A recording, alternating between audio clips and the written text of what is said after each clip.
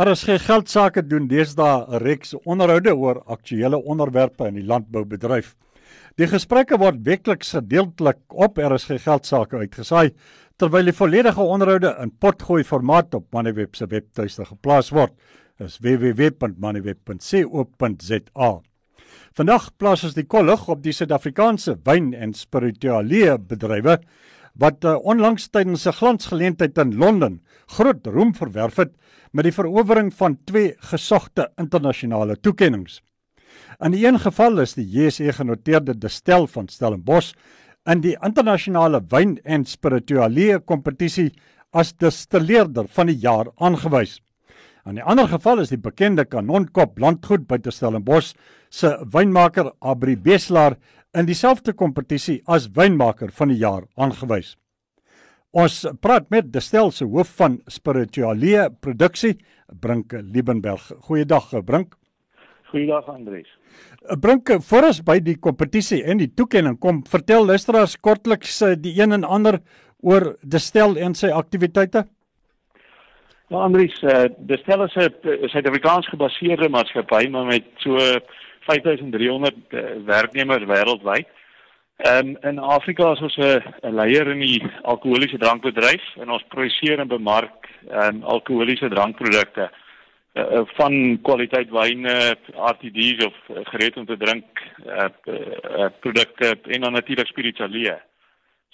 Van die handelsmerke wat die luisteraars mag erken is produkte soos Amarula, Savannah, Hunters, Nederburg, Vreugdekap, Van Rijn, Kliptrif, Rieslu, Oudemeester, Bains, Three Ships, so 'n hele reeks produkte.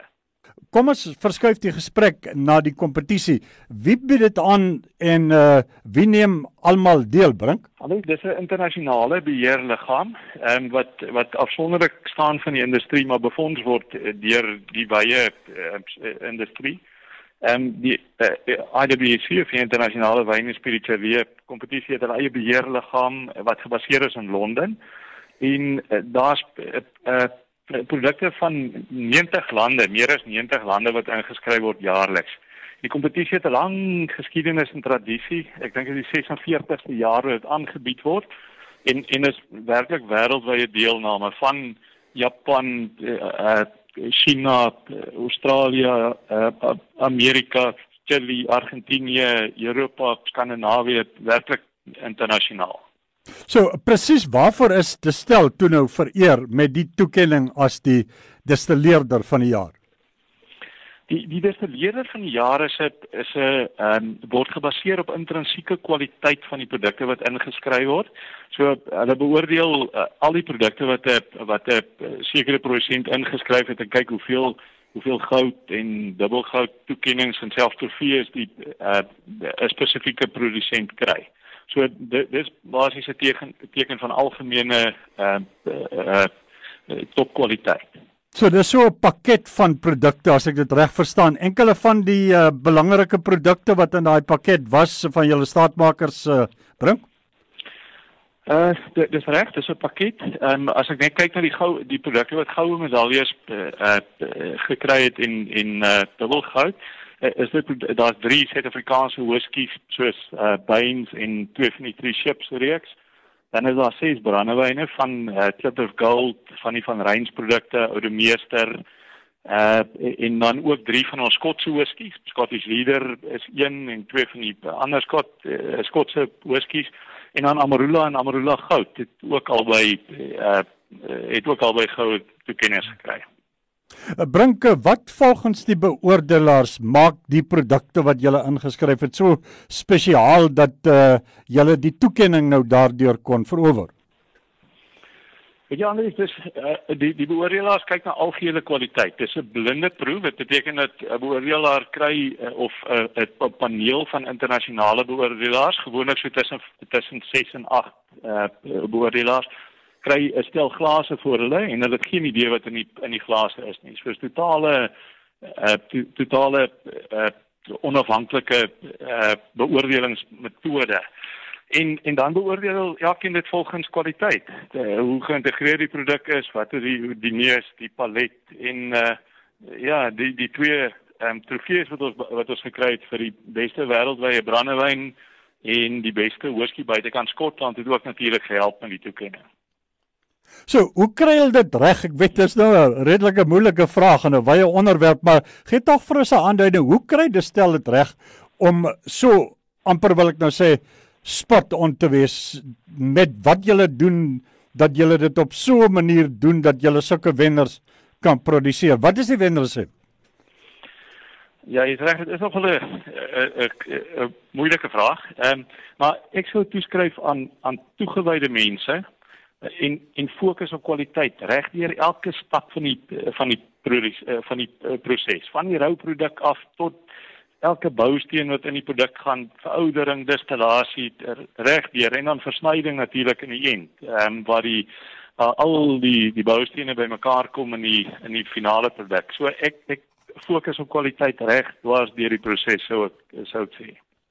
Brink, volledigheidshalwe moet 'n mens byvoeg dat die Londense toekennings, die volg kort op die hakke van 3 gesogte toekennings wat Distell by die New York internasionale spiritualieë kompetisie gewen het. Wat se toekennings was dit? Ja, Andries, ons is regtig, ons kry regtig baie goeie toekennings van reg oor die wêreld en hierdie in New York was ook spesiaal. Daar's 'n reeks goue medaljes wat ons gekry het en dan die 3 groter toekennings was die beste brandewynprodusent van die jaar wat dan van Reyns distilleerdery gegaan het, een van ons distilleerderye, en dan 'n ander distilleerdery van ons waar ons whiskies geproduseer word, het die beste internasionale whisky distilleerdery van die jaar gekry. En dan ook was Distell vereer vir Suid-Afrikaanse distilleerder van die jaar. Brink, ons kry 'n baie goeie indruk van wat die beoordelaars se opinie dan oor die Suid-Afrikaanse produkte is, meer bepaald in hierdie geval die produkte wat Distell inskryf, maar julle waarneming so in die breë trekke dan die indrukke van die internasionale wêreld van Suid-Afrika en sy spiritualieë produkte, wanneer 'n produsent soos Distell soveel gesogte toekennings op so 'n gesogte aand oprap. In vroeër jare was daar waarskynlik verbasing geweest.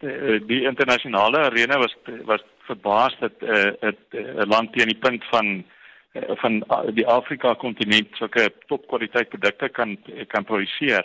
Maar Andries, ek proe self op van daai panele en dis regtig ongelooflik die hoeveelheid erkenning wat Suid-Afrikaanse produkte in die oë van die fynproewers of die beoordelaars kry op die internasionale wyn en spiritualieë kompetisie, maar ook op die van die ander groot kompetisies in die wêreld. Die fynproewers reg oor die wêreld het werklik 'n respek vir Suid-Afrika se produkte ontwikkel wat 'n mens baie trots maak. Nou die pad nou vorentoe, wat is julle benadering met die uitdagings? Waar lê die grootste uitdagings hiervandaan om nie net die standaard te handhaaf nie, maar dalk selfs nog te verbeter, Brink? Ja, ons het vir ons is dit altyd 'n balans tussen respek vir tradisie en die style en die metodes wat in die verlede gebruik is of wat uit die ou wêreld se lande soos Frankryk en Amerika en Skotland kom met lang ryke geskiedenis van spiritualieë produksie. Maar dan ook het ons in Suid-Afrika het ons 'n lekker gesonde deel innovasie en eksperimentering wat ons op ons eie doen, interessante cultivars wat ons byvoorbeeld in die brandewyn produksie uittoets. In die whisky is daar 'n reeks interessante whiskies wat in veroudering lê. So ja, ek dink vir ons gaan dit baie sterk fokus op die balans tussen tradisie en innovasie.